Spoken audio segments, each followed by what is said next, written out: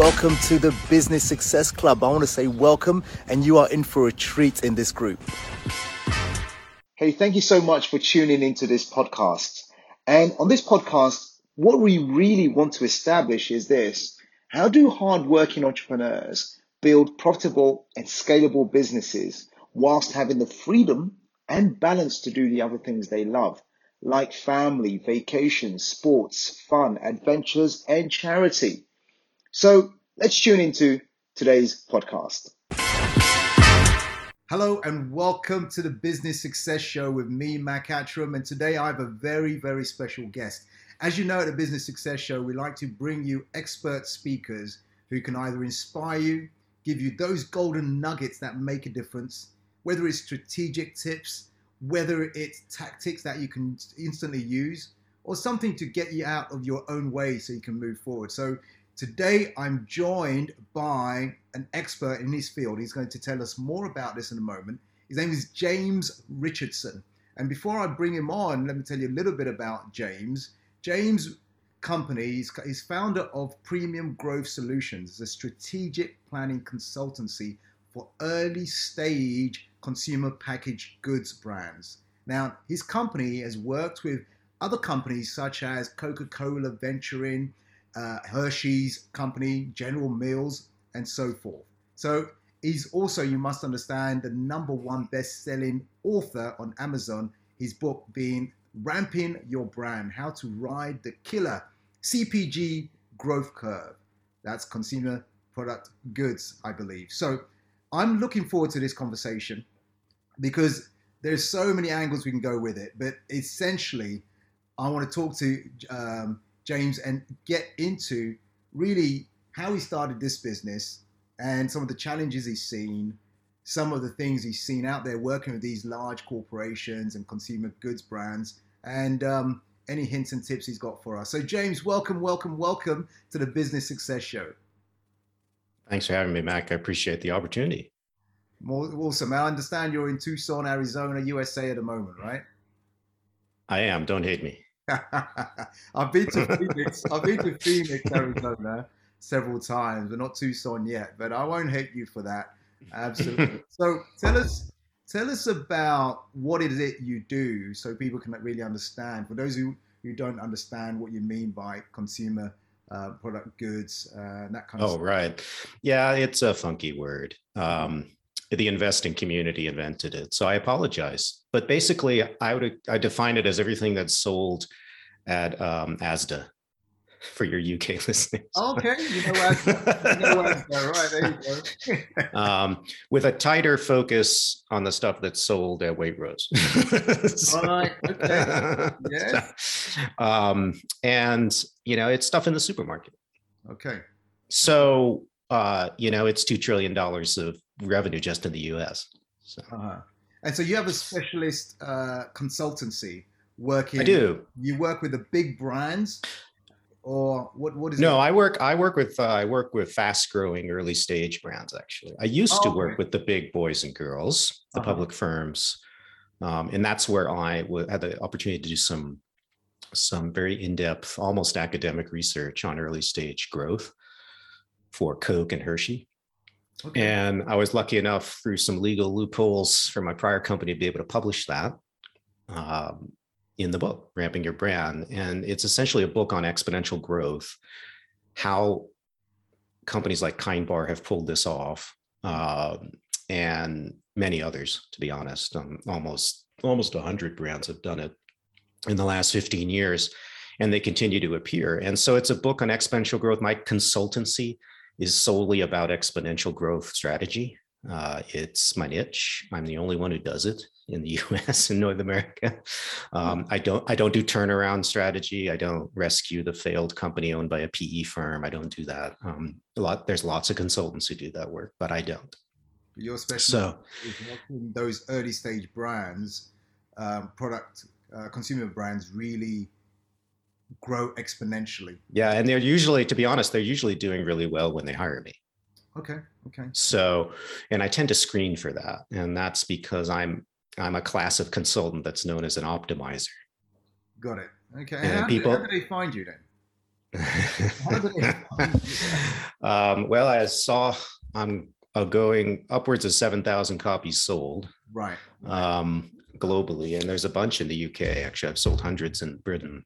Okay. So, and I have some word of mouth free ambassadors in the UK. Yeah. But it's the book. It's my content on LinkedIn, and I am a avid proponent of niche email lists. Right. Okay. Okay. And so I cultivate those constantly. Yeah. And anyways, I'm happy to talk about that tactic No, too if it's of you know interest what? later, but it's worked really well for me. Absolutely. And I have a podcast. Sorry, that was the final. And the podcast, they find you through the podcast as well. Yep. For just give us you managed to niche. We say niche. You say niche. So I met you halfway there. Niche. You managed to niche very, very well, very tight play, and you're the only one in the US who does it. For those people listening in who are still struggling with really finding a tighter niche so they can be that big fish in that small pond, that small niche, what advice or what tips could you give in terms of discovering your really close, tight niche? I think that there's a couple of ways. There's a book I actually recommend, so I'm just going to say it because it helped me. Absolutely. And I'm not a jealous author by any means. And that book is The Business of Expertise by David Baker, Baker. Give him some money on Amazon and get his book. If this topic matters to you, because he's done the research. Mm-hmm. He's done the statistical research inside a large pool of B2B service provider, professional service providers. Got it. So he knows his stuff, and that his book guided me. But basically what I would say, just from my own perspective, sure, is that you have to find, you need to look in the world of high ambition in your industry, wherever that is, like what defines high ambition or the most ambitious success endpoint. Okay. In my industry, that's getting to 9 figures, which basically never happens. Because if you can get to $100 million plus business in food, beverage, or personal care, the odds are pretty high that you will either sell to a big public firm for a multiple, right, or you'll sell to a private equity firm, which is it's less successful at exit, but you'll still make money, right? And you'll make millions. Mm-hmm, mm-hmm. So these are the exits we read about in the media. Right. Yeah. So that's the client base I want. Got it. I don't want to work with anybody else. Or at least if I work with them, I define it more almost as a philanthropic help. And I do that work. I do off-menu, low-priced work with women and minority founders because I just feel they're so disadvantaged. And I have ways to quickly help them. And I do that on the side. It's not on my website. So the work, but the public facing client work that I do, I want to work with the people who want to become huge. Good. I think it's great. So then I've got this high ambition group, right? And so if you could find what success is and then be able to speak that language, then that's the definition. The second one is you've got to work with a client and do something for them in that zone. Or in my case, I was lucky and had done both, worked with such a client, and I had also had this body of research that was incredibly unique. Okay. The latter you're unlikely to have, but you can use a couple clients, and they're probably the most successful clients you've had. And then, what you need to do is create a positioning in which you go out to the world in your industry and you say, hey, I've worked with these folks. This is how they're doing. Mm-hmm. And I have a plan and a system to get you there. Right. And blah, blah, blah, blah, blah. Now, it's a lot easier to do that with a book. It's like vastly easier to do that with a book than it is to do that with just a web page. Yeah. And so I don't want to exaggerate the ease that this is going to, No, I get it. In what you're saying there, and I can see the reason why you called the book what you did, because it says everything in the title. It just says everything. You know, when I first read, I said, ramping your brand, how to ride the killer what? The killer CPG. What is CPG? Growth curve. And obviously, I looked further into it and I realized, okay, those who understand it know what CPG is. Those who are Yeah. referring it, they understand it. So I like that. The second edition Mac will probably have a better subtitle, just so you know. Okay, okay. What do we? What's the inkling? What is it going towards? Have you had a? It's actually a linguistic puzzle, and I have not solved it. But I want to replace CPG with consumer brand. Okay. Because that's the CNN phrase that everyone understands. I get that one. I get that. I get that straight away. Hey, James, how did you get involved in this? What's your backstory? What's the origin story? How did you? Yeah, mine is super weird. So hopefully it's entertaining. In fact, I do have a little 4-minute video on my website if you really want more. But I'm a cultural anthropologist by training. I left academia. Cultural anthropologist. Very early on. I'm a specialist in South Asia. Okay. I'm one of very few white people who's fluent in Tamil, South Indian language. I know it. South Indian, Chennai, Madras. Yes, Sri Lanka. Yeah, I know it. I've got a lot of clients in the area. Yeah. Yeah. So, and I left academia for many reasons, mostly personal, actually, and lifestyle related. And so I had to find my way in the business world, in normal white collar work. And I wound up in market research. Fast forward, after working in market research and then moving into strategy consulting with big companies on the basis of a bunch of proprietary data sets and knowledge around the consumption of natural organic products, which is what my old firm, the Hartman Group, is an expert in.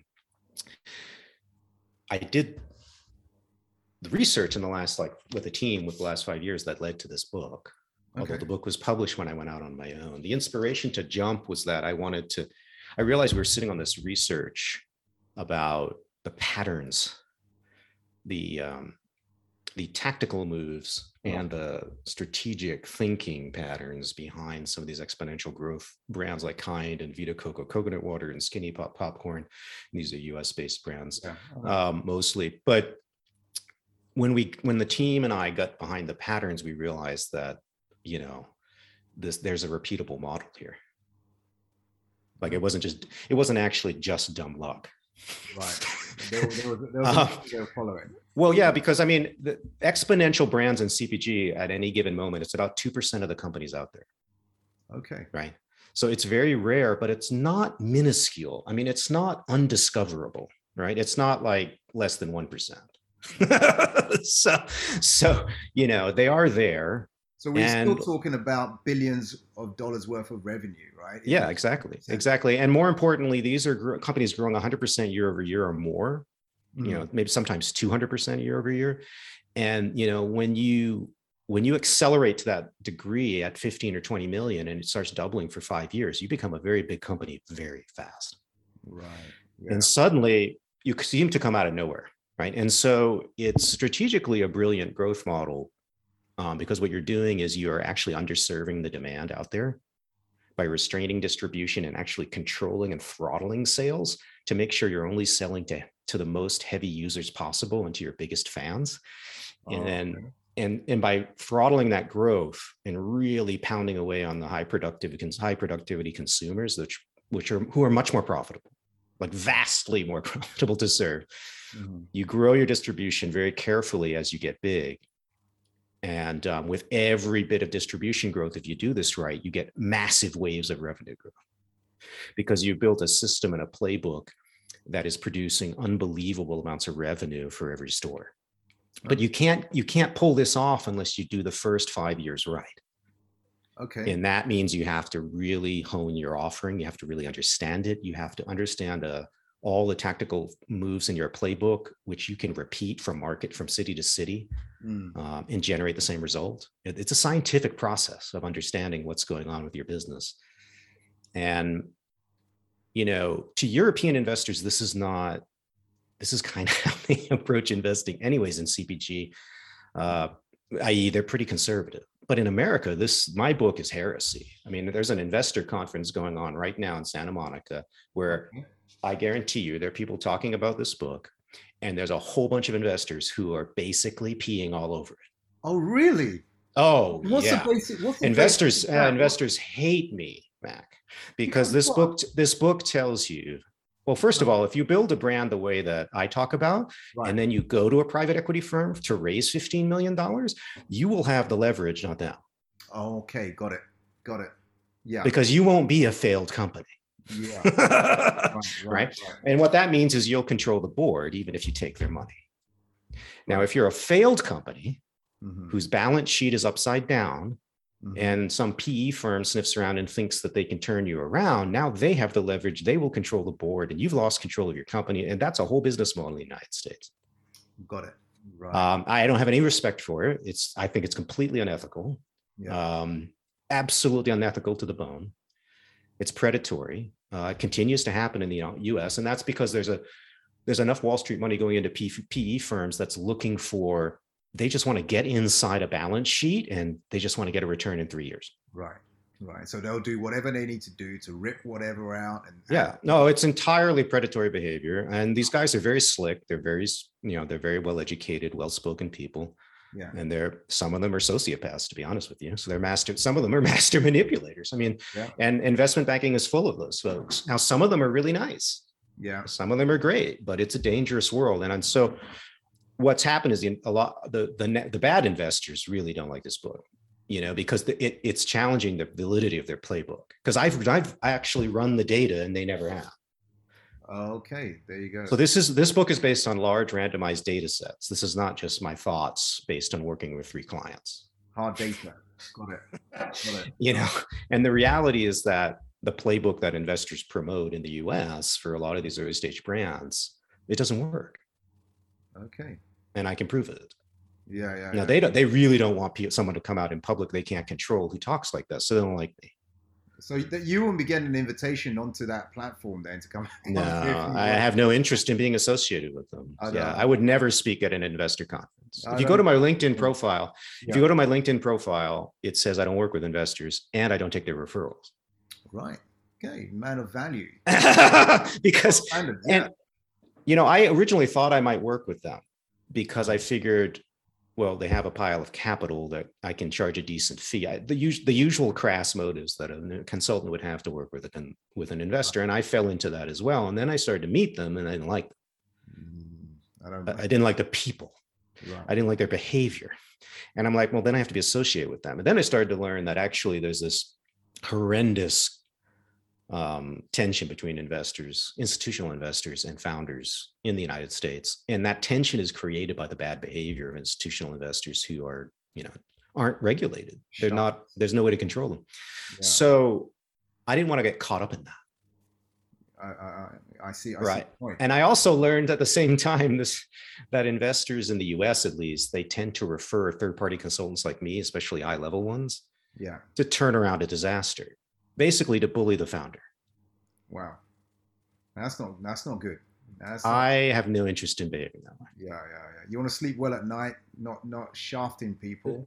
Just no, I'm not going to be the investor's sort of whipping boy or the puppet for the ventriloquist investors. So I don't want to do that. It's just not how I'm built. I'm a social scientist. I'm a liberal-minded humanist. I mean, I just don't think you treat people like that just because there's money involved. Yeah, I hear you. I hear you. You've got a conscience, so that says a lot.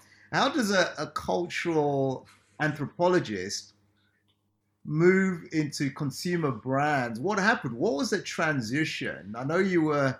The transition, Mac, was extremely awkward. Okay. But the thing about what I learned in retrospect, and I wish someone had told me that as the transition was happening, because I might have calmed down a lot more than I did. But people like myself who tend to, I would call, there's a subset of people who get PhDs who are actually highly curious, overachieving people, and I've always been that. Right. that kind of doctoral graduate actually has a very high potential to do almost anything they want in any career. It's simply a matter of applying that curiosity and that fanatical desire to learn to a new subject. And so that wasn't very hard for me. I just had to figure out how to frame business in a way that I could swallow it, because I I come from a fairly left-wing background, as you might imagine, and so capitalism to me is suspicious. so I had to figure out how could I work in this world and feel like I was contributing something of value. And that wasn't very easy, to be honest with you. And one of the reasons that I work for myself now is because I didn't find a satisfying resolution to that working for big companies. Right. But what I did was I used that time to develop the skills that I would need to work on my own. And I think that was a delayed and awkward process, and it was self-guided. There was nobody telling me to do this or helping me. But people who get graduate degrees tend to be voracious readers and learners. And I think that's the fundamental skill in business, and when you're on your own, that you need to apply. And don't listen to somebody who says, well, your degree is an X, and so you can't do this. I mean, look at me. So I should not even be here, right? So I have private equity firms, serial entrepreneurs endorsing my book, Harvard Business School professors. The content matters, guys. If your content is crap, then you're not going to get endorsements and nothing's going to happen. But if your content is world-class, people today don't care whether you went to Harvard or whether you had the right degree. So that's the lucky thing about right now. Yeah. And so people should take advantage of that, but it doesn't remove the responsibility for producing good content and good thinking. That's still important. Yeah. So go ahead. One of the key things you talk about is how consumer brands can scale profitably and quickly.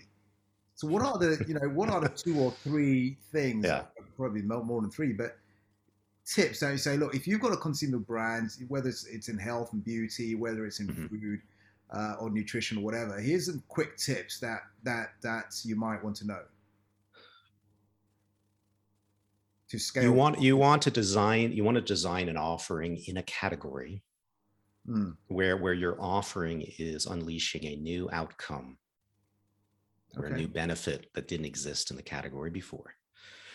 That's a massive tailwind for any kind of growth business and consumer brands. Not that easy, what I just said. Yeah. But it generally is what's going on. If you can bring that very large scale, high potential, existing outcome, in other words, one that's embedded in our culture now. Okay. Not something super niche, but an existing mass market outcome like weight management is probably the most lucrative. If you can hook your train to that through your design in the right category, and then take your offering to specific subpopulations that are highly networked. And what I mean by highly networked is that they are high intensity, potentially even competitive social networks with intense shared values and rituals and behaviors. And I know I'm sounding very academic, but what we're talking about are things you all know well. What I'm hearing, like recreational athletic communities. Yeah, right? So I worked for a brand last year that built a hard kombucha brand, which is a new category in the U.S. taking off really fast. It's alcoholic kombucha, and it tastes like wine. Okay, but it has half the calories of wine. Right. Okay. Half the calories. Half. So, this was created by some surfer dudes in San Diego. And, for lack of a marketing budget, they simply hawked it in their own athletic world. And it literally exploded. Because if you've ever hung around with surfer cliques, there's like the surfer dudes, and then there's the surfer wannabes who stare at them on the beach. Okay. Yeah. Right. And so you have this viral word of mouth social network potential in those kinds of social worlds. And you only need 5,000 to 10,000 heavy users of your product in one city to create a multi-million-dollar business just in that city. 5,000 to 10,000 critical mass to So these are heavy users, somebody who consumes your product daily or multiple times a week. Right, right, right. Right. And so um, if you can, and the way you do that is you birth the brand inside a really hyper cool social network. So um, you're leveraging the tools of how social networks persuade people that things have value, Got it. and that can't be replicated in Instagram. Mm.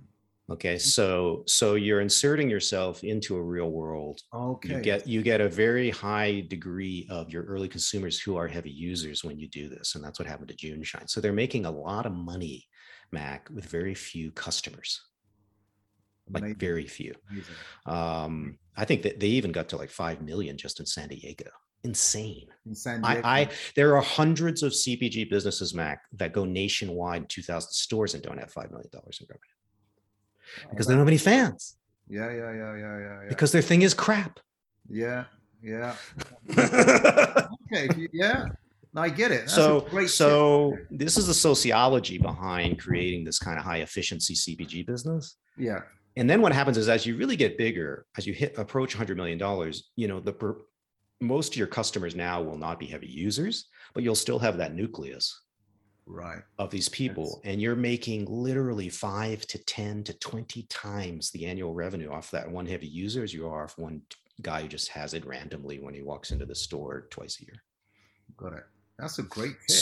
So that's, and the book talks about how to do this and how to measure some of the key performance indicators through surveys and other techniques so that you can get a sense early on whether you've created this.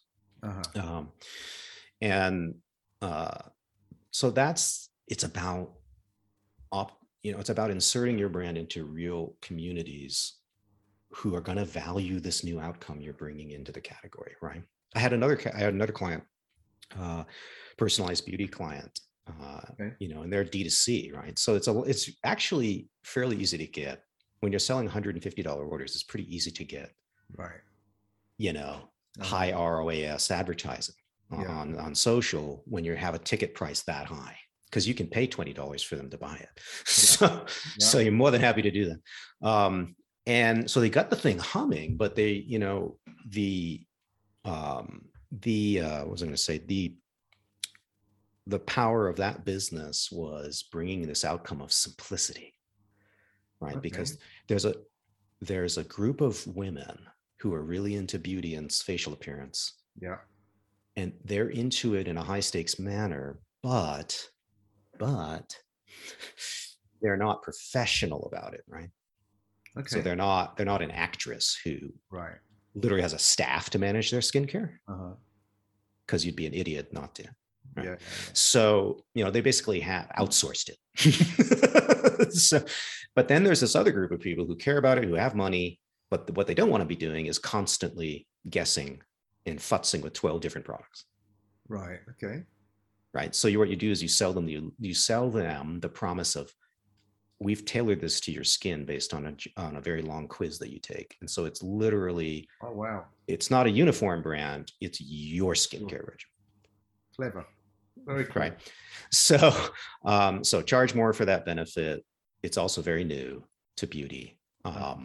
And it's also very unlikely that a big company like L'Oreal would ever waste their time chasing it. They might buy one of these companies, but they're not going to do it themselves because their bureaucracies are set up to mass produce uniform widgets at the tune of hundreds of millions of units a year. Correct. And their factories are set up that way. So creating a factory that has maybe 300 permutations versus one permutation, they wouldn't know how to do that, and they wouldn't like the idea. So a lot of what my clients are doing are tweaking. They're kind of subverting usually some critical components of the CPG business model of big companies, and they're flipping one or two of those on their head. Wow. And those are the people I like to work with, because they create insulation from competition, because nobody will chase them. Yeah. You've got a very tight niche. You've got a very, very tight niche. And obviously you're very, very smart and very clever at what you do, which is fantastic. I can see why you are in demand. I can see why these people find you and come after you. Tell me something.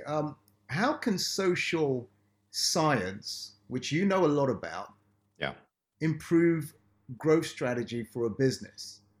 So I think, I was just touching on it a little earlier. One of them is this notion of finding pockets of growth for your business, wherever it is, that are based on locating pockets of or social networks, essentially, Okay.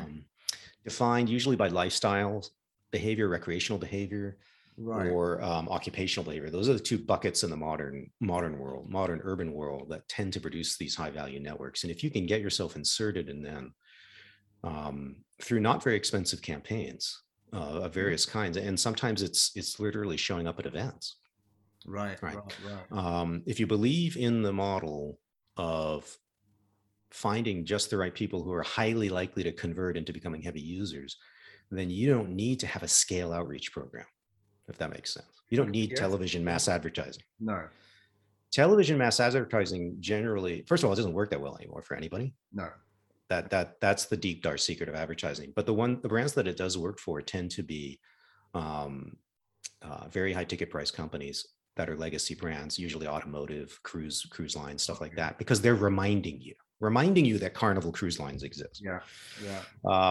The cost of the ads are immaterial to Carnival because they're going to get $5,000 from every group that comes on board. So it's just, Very high. I mean, yeah, they don't care what the per impression costs of their ad campaigns are. Trust me, it's not a concern. Fantastic. But in my world, if you're trying to sell like more Ritz crackers, Yeah. advertising is becoming profitless. So you get the reminder effect, but they're actually losing money because of the costs of mass advertising. So for very low costs, you could literally go to a trade show or a sales conference, like Salesforce, and do guerrilla marketing there, or permission-based marketing at the event for a modest fee. Yeah. And if you have something that professional salespeople would totally go for, whatever that is, based on their lifestyle patterns. Right. Okay. If your thing is perfect for that kind of person, it will spread like a virus. And you will get faster conversion to heavy usage than if you just, I don't know, bought a national television ad during a football game. Yeah. Where 95% of the people don't care about your thing. Yeah, exactly. So remember, I'm in the world of premium price goods, Max. So it's really hard not to do niche business strategy because exactly. I mean, as I said in my book, in the beginning of the book, 90% of people won't pay a price premium in your average food, beverage, or beauty category. They won't do it.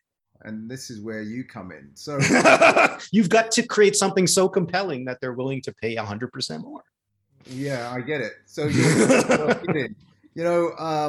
want to say, before we start wrapping up in a moment, I want to say, for those people who want to reach out to you, you've given some great golden nuggets here, some great tips, which is fantastic. I know it's only a scratch on the surface, really. And I know there's more in the book, and I know there's more in your podcast, and I know there's more in terms of what you do. What's the easiest way for people to reach out to you or connect with you? I would say, they can I'm always happy to have listeners contact me at admin@premiumgrowthsolutions.com. Yes, that's screened. But I'm a one-person band with a virtual assistant. So, and I generally reply to everybody somehow. So I'm happy to take questions that way, but you can also go to my website, premiumgrowthsolutions.com. If you are in this world of consumer brands and you want some free resources, there's lots of stuff on my site. And of course, my blog. Your blog, you got the book. I would say, for easy entertainment, if you like how I talk, then you should listen to Startup Confidential, which is my Anthony Bourdain style podcast on the consumer packaged goods industry and its ups and downs. I talk about all the stuff no one else wants to talk about, and it's mostly the dark and depressing stuff, but it's stuff people need to know. Because like I said before, I'm a founder ally. I want to help founders professionalize. Yeah. Just like I learned the business world coming from left field. Yeah. I know it can be done. And so I live to help people figure that out. Otherwise, this is just a game of rich, white, serial entrepreneurs, and I find that depressing, and it's it's elitist and it's ridiculous. You heard it from James Richardson. I know exactly what you mean. So connect with him at premiumgrowthsolutions.com. He's on the right side of doing these things ethically, morally, legally. That's why I thought it was so important to have him on this show. If you're going to do something in life, we only have one life. Do it right, do it correctly, sleep well at night, help other people, make a difference. So, James, I want to say thank you for your time. Thank you for your commitment to really making a difference, and especially in the niche that you're in. But it's not just about the niche, it's about the wider impact it has on wider society. So thank you, thank you, thank you. You're very welcome, Mac. It's been fun. Absolutely. I say so too. Until our paths cross again, thank you and keep doing what you're doing. Keep doing what you're doing.